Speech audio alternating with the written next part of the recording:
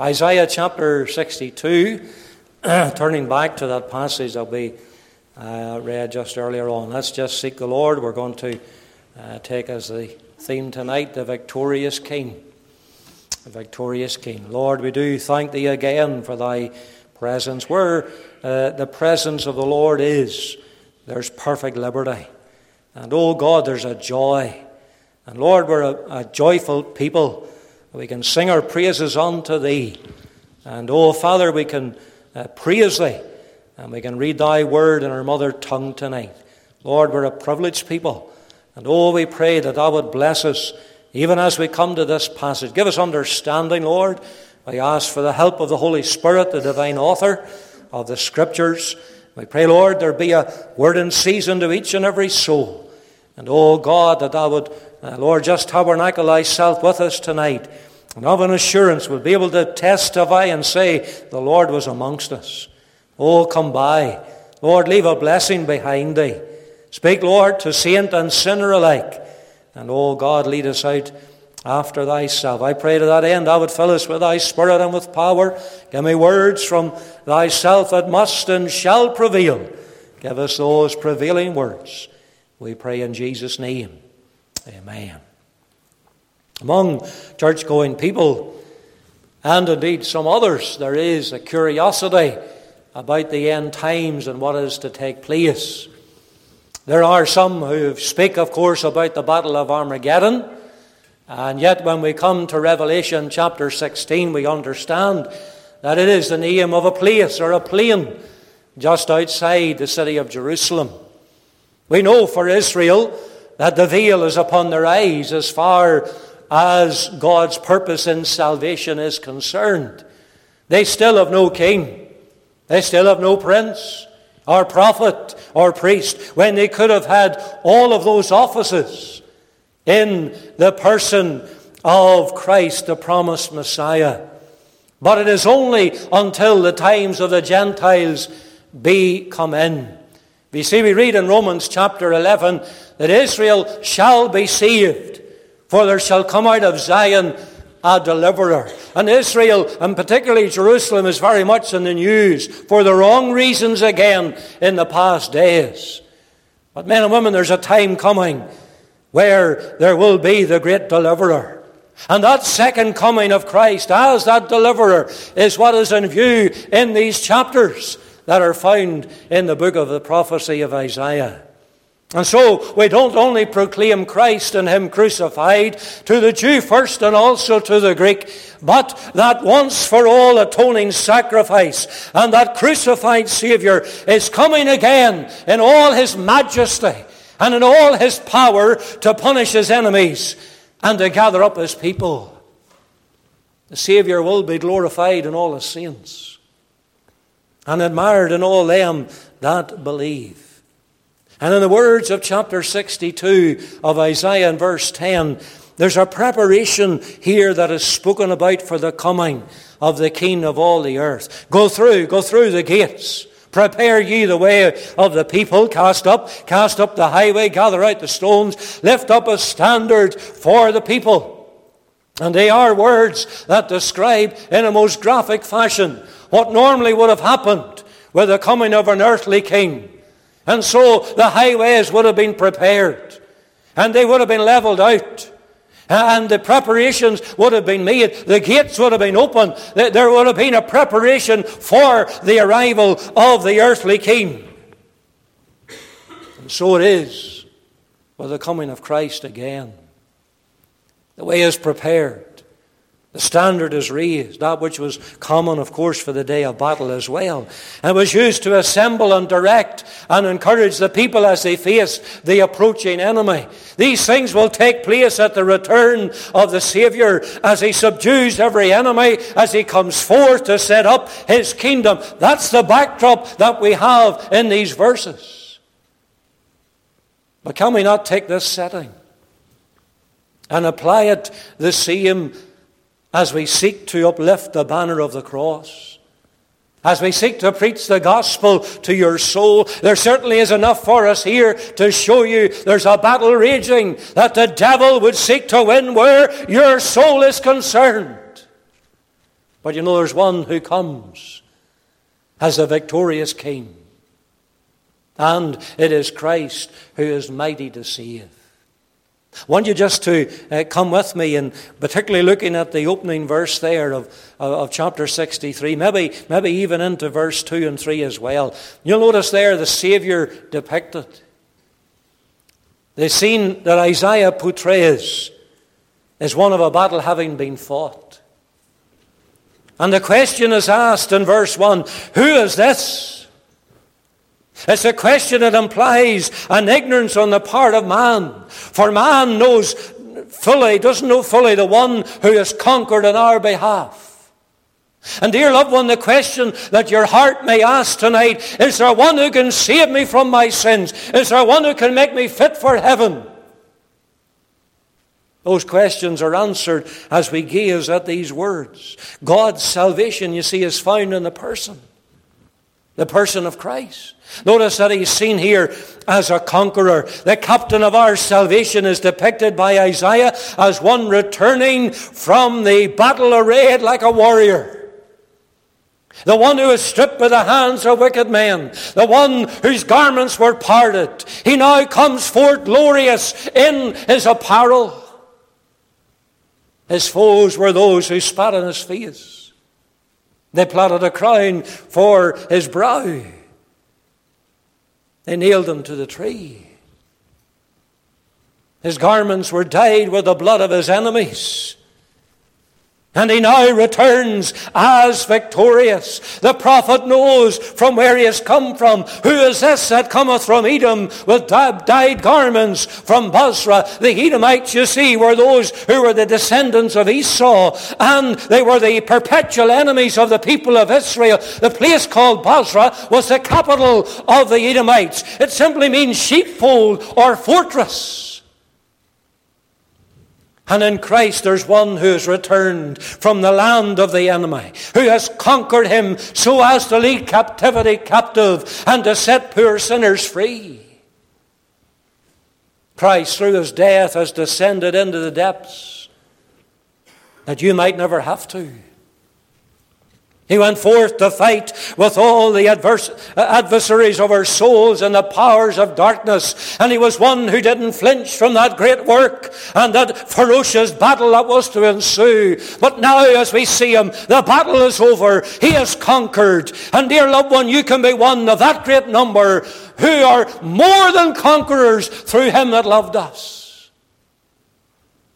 You see, the color of his garments is even detailed for us in verse 1. With dyed garments from Bozrah. But the garments of Christ are not red. And so in verse 2 another question is asked. Wherefore art thou red in thine apparel and thy garments like him that treadeth in the wine fat? And a most graphic picture, of course, where the grapes were gleaned from the vines and they were put into the wine fat, and then the man would have walked and trod over those. And there's a little spout at the end, and that's where the juice ran out. But walking over it, they would have splattered his garments. And they asked in the words of verse 2, Wherefore art thou red in thine apparel, and thy garments like him that treadeth in the wine fat?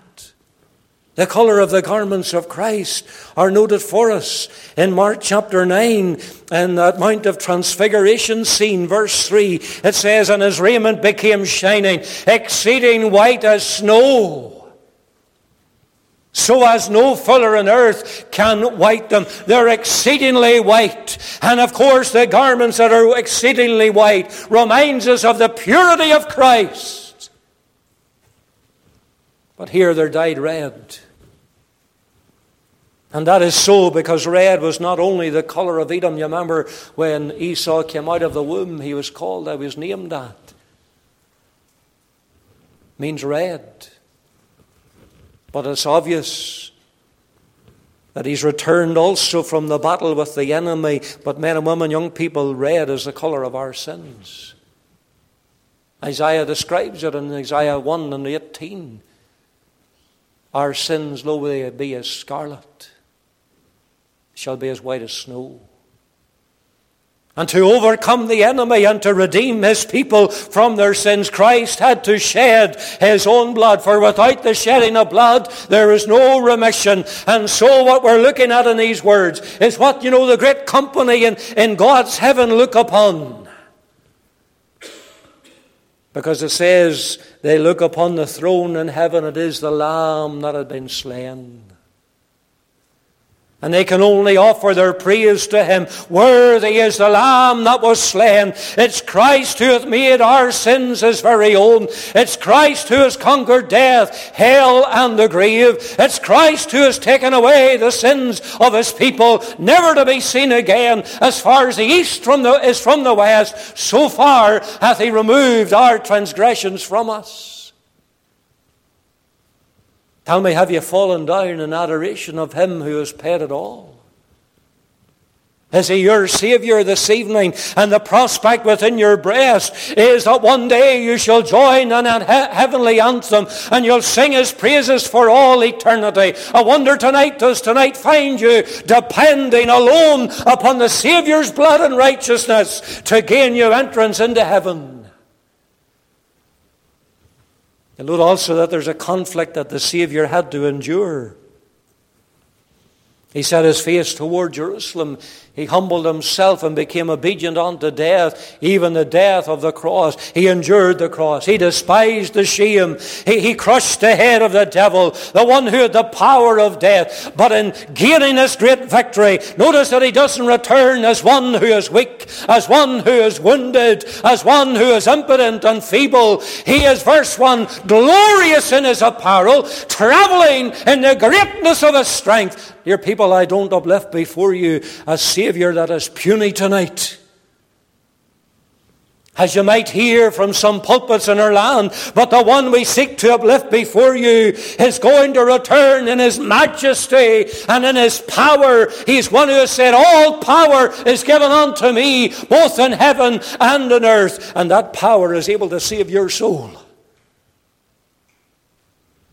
It is Christ that you must look to by faith. Make sure that you're trusting in nothing else tonight to get you to heaven. And one day when it's too late, it's then that you'll realize it. The words of the hymn, turn your eyes upon Jesus. Look full in his wonderful face. And the things of this old world will go strangely dim in the light of his glory and his grace. There is the Saviour depicted here, but there's also salvation defined here.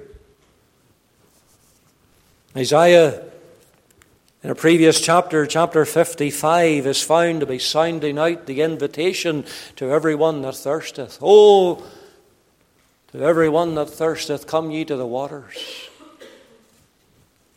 The scene there is of one in a marketplace. Maybe you'll go into the marketplace, whether it is in some of the towns up the road or whatever, and you'll get those stall holders and they're just standing there and they're quiet and they do their business. But you'll come across others and they're howling out. They want your attention. And they'll maybe shout out what their bargains are for that particular day. And that's what Isaiah 55 and verse 1 brings us to. It's the marketplace. Ho, everyone that thirsteth. But the only difference being that what God offers in grace, it's without money and it's without price. And so it is not too dissimilar here, for again the gospel has been sounded forth, and the declaration is one which is sounded unto the utmost parts of the earth. Look at the words of verse 11 of chapter 62. Behold, the Lord hath proclaimed unto the end of the world. Have you not read similar verses like that? Can I suggest one to you? Isaiah 45, for example, 22. Look unto me and be ye saved, all the ends of the earth, for I am God and there is none else. The message of the gospel is to be carried, is to be sounded forth unto all who will hear it. And of course, so shall it be prior to the end of time. We have those words in Revelation chapter 14. And verse 6. Revelation 14:6, and it says, "And I saw another angel fly in the midst of heaven, having the everlasting gospel to preach unto them that dwell in the earth, and to every nation and kindred and tongue and people." Dear people, that's why as a people, as a church, as a denomination, we didn't agree with Billy Graham. For Billy Graham said it was wrong. We didn't need to send missionaries to the foreign lands. Thank God, as a church, we believe in evangelization on the local front, but also to the foreign fields. To reach tribes, to reach the unreached people of this world with the message of the gospel. So that every nation, every kindred, every tongue, every people will hear the message of good news that their soul can be saved. There's a glorious Redeemer. There's a Savior from all sin. You see, here's a message that's worthy to be sounded out far and near. What's the message? What ought to be proclaimed? It is this: salvation comes through a man. See it there in the words that we've been looking at. Behold, thy salvation cometh. Verse 11. That reminds every soul there's no salvation found in oneself. Man cannot do anything to save himself. His works cannot save him. For none doeth good, no, not one. His paying into the church can't save his soul. For the price has already been paid.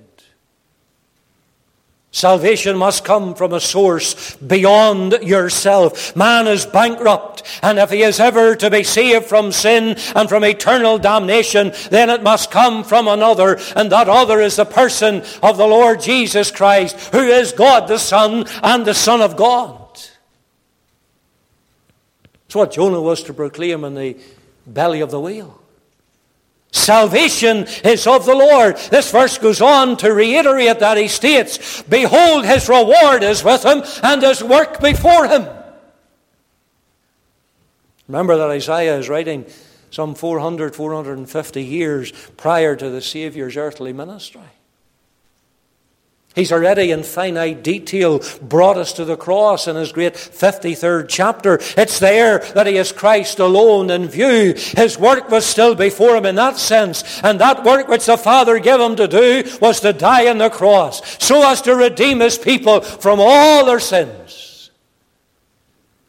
And having accomplished that work, he's coming back again in all majesty, bringing his reward with him for all his redeemed. Let me ask you, are you looking to the person of Christ alone for salvation tonight? Have you, dear loved one, considered him who has power to save unto the uttermost? Is he coming with a reward for you? For nothing done, even the least done in the Saviour's name, will not go unrewarded. You'll note that this salvation which he purchased and offers, it's one which does a changing work. That's how it's defined in these verses. For the sinner who repents of their sin, who looks by faith to Christ to save them, then there's a change that is wrought. A change from which they'll never be the same again. Look at verse 12. They shall call them the holy people, the redeemed of the Lord. I do not subscribe to the message of modern evangelism that teaches that a sinner can make some sort of profession and yet all the while live like the devil.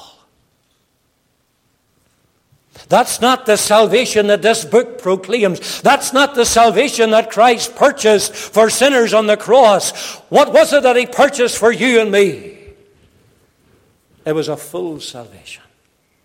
If I can read to you Titus chapter 2 in the words of verse 14, it sums it up. Who gave himself for us, that he might redeem us from all iniquity, and purify unto himself a peculiar people, zealous of good works. There's the salvation summarized of what Christ has purchased on the cross. And if any man be in Christ, he is a new creature. Old things passed away. Behold, all things become new. When God's salvation enters in, there's a work of grace done in the heart whereby the sinner is a new creature in Christ. We're brought into union with Christ. We're one with Him. We're part of Him. We're part of His body. And that means, child of God, where you go, Christ goes with you. You're in union with Him. We cannot be severed from that union. Not even death itself can sever that union. And the change is evident even in these words. For they're now called a holy people. From being full of sin, being enemies to God, to being one who is accepted in Christ and holy unto the Lord. Oh, dear loved one, tonight rejoice. For the message that we bring to you is that Christ can save you. He can purify you from all your sins so that you can be called a holy people, so that you can be part of that which Peter speaks about in 1 Peter 2 and verse 9. For he says, but ye are a chosen generation, a royal priesthood, and holy nation, a peculiar people, that ye should show forth the praises of Him who hath called you out of darkness into His marvelous light. Ye are a peculiar people. That doesn't mean you're funny or strange. That means you're purchased. Come across some peculiar people, I know that. But that's not what that means. Purchased. Purchased with the Saviour's precious blood. How can you be saved? In the Scriptures, there's no salvation for man apart from the redemptive work of Christ. It is by the redeeming work of the Saviour, whereby He laid down His life in your place and in mine, and He suffered the penalty for sins that you ought to have suffered. He poured forth His precious blood so that it cost the Saviour nothing less than the giving of Himself. For the life of the flesh is in the blood, and He gave His life's blood. That's the salvation that up until now, dear sinner, you have rejected and you have refused. And you have said in your heart, not outwardly maybe, but you've said in your heart, I will not have this man to rule over me. I don't need Christ. Let me show you also that this salvation is one which is complete. You see, the Lord never does anything by half. Man's prone to do that. You get some tradesmen these days and they come and they'll do 3/4 and they'll say, I'll go back to finish it, and you never see them. You have to plague them to get them back. That's old human nature, you see. Or we do those chores around the house and we don't finish that job. Well, the Lord never does things by half. And especially where our salvation is concerned. It's all of God from start to finish. Do you see it? Verse 12, chapter 62, they shall call them the holy people, the redeemed of the Lord, and thou shalt be called sought out. Sought out. The Lord came to seek and to save that which was lost. He's the great shepherd. He's the chief shepherd. He's a good shepherd. The good shepherd is the one who giveth his life for the sheep. The good shepherd is the one who seeks the lost sheep so that they may be found. I wonder, are you the only one in your family tonight that is still lost? The Lord would come and speak to your soul. It's my prayer that might be said of one this evening, they've been sought out and found of the Lord. And that would be great cause for rejoicing. But you see, that's only the beginning of salvation. Look at the ending. And thou shalt be called sought out, a city not forsaken. The same Lord who seeks is the one who promises He'll never forsake you. You'll not be forsaken. I will never leave thee nor forsake thee. The names by which the believers shall be known are sought out and not forsaken. Dear soul, that's the salvation which we declare unto you. a salvation which is complete from start to the finish. For whom Christ saves, he keeps, and he will never forsake until you reach that heavenly land. I wonder, will you not avail of it, even tonight? There's one final little thought that I want to leave with you, and that is the sinful delivered. Who is this that we seek to point the sinful to in the gospel? Well, he answers for himself. It's the all-sufficient Christ. At the end of verse 1 of chapter 63, you have these words: I that speak in righteousness, mighty to save. In verse 3 you have these words: I have trodden the winepress alone. There was no other good enough to pay the price of sin. He only could unlock the gate of heaven and let us in. In verse 3 it is, I will tread them, I will tread the enemies in mine anger. There's none other who can save. There's none other who could have paid the price of our redemption. There is none other who have taken on the forces of hell. It is the Lord Jesus Christ who is all sufficient.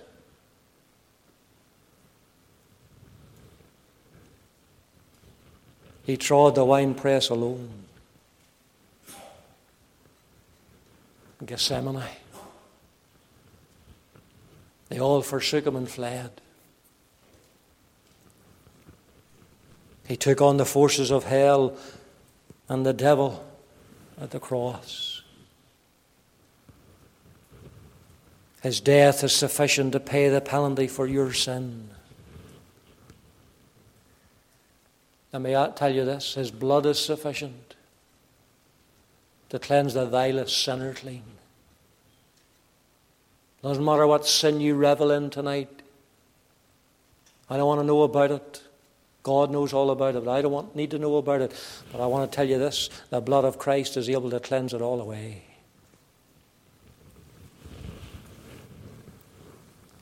His resurrection is sufficient, so that all who trust in him will never die, but shall have eternal life. And one day their soul will be reunited with their body to go to be with Christ for all eternity. His coming again is sufficient to cause every enemy to be trodden down and to be made his footstool. He's all sufficient. You see his spoken word. It's Christ who speaks in righteousness. Every word that the Savior spoke is truth. The message of the gospel is truth. It meets the demands of a holy God and of a sinful people. And every promise of the book is sure. It is yea and amen in Christ Jesus. Are you resting upon his word tonight? Are you leaning on the promises of this book? For heaven and earth one day will pass away, but God says, my word shall never pass away. He has said, him that cometh unto me, I will in no wise cast out. I wonder, would you put his word to the test? I wonder, would you do that? Not this preacher, but Christ's word. The one who said, I speak in righteousness. You see, it's Christ who's the mighty Savior. I that speak in righteousness, mighty to save. There are countless biographies of those whom he has saved, of the dying thief on the cross in the last throes of his life. Lord, remember me when thou comest into thy kingdom. Today thou shalt be with me in paradise. Of Mary. Mary, who was a known sinner out of whom he had cast devils, saved her. What about Saul of Tarsus, that persecutor of the church of Jesus Christ? What about John Bunyan? What about John Newton? And many, many others. But you know the best proof that Christ is mighty to save. He saved me. And he saved many in this meeting house tonight. You have living proof before your very eyes, sinner, And His power is still able to save even you. No matter what depths of sin that you're in, He's the Saviour that is mighty to save. His promise remains true, Romans 10 and 13. Whosoever shall call upon the name of the Lord shall be saved. There's no ifs, there's no buts, there's no maybes. Shall be saved. I may ask, do you not recognize your need of God's salvation tonight? Do you not see that one has died, one has conquered hell, one has conquered the grave and death itself so that you might live and have eternal life? Will you not have done with your sin now and turn to Christ? The Word of God, you know what it says? Today, if you will hear my voice, harden not your heart. You are not guaranteed tomorrow. You're not guaranteed another gospel opportunity. Wilt thou be made whole? I tell you, there is saving power of Christ. He has proved Himself to be the mighty to save in the lives of many. But what about you? You too could go home knowing Isaiah's mighty, victorious Saviour King. And you too can go home knowing the power of His salvation. Who is this? It's I that speak in righteousness, the mighty to save, the one who's coming to gather up His own, but the one who's also coming to judge the ungodly. For verse 4 tells us the day of vengeance is in mine heart, and every enemy shall be trodden neath His foot. Where would you rather be? I trust tonight, if you're not yet saved, that you'll flee from the wrath of God that is to come. You'll flee to Christ. May the Lord bless His word to each of our hearts this evening for His own name's sake. We're going to stand to sing number 58, Jesus the name, high over all in hell or earth or sky. Angels and men before it fall, and devils fear and fly. What's the words as we sing this old hymn number 58? Let's stand as we do so.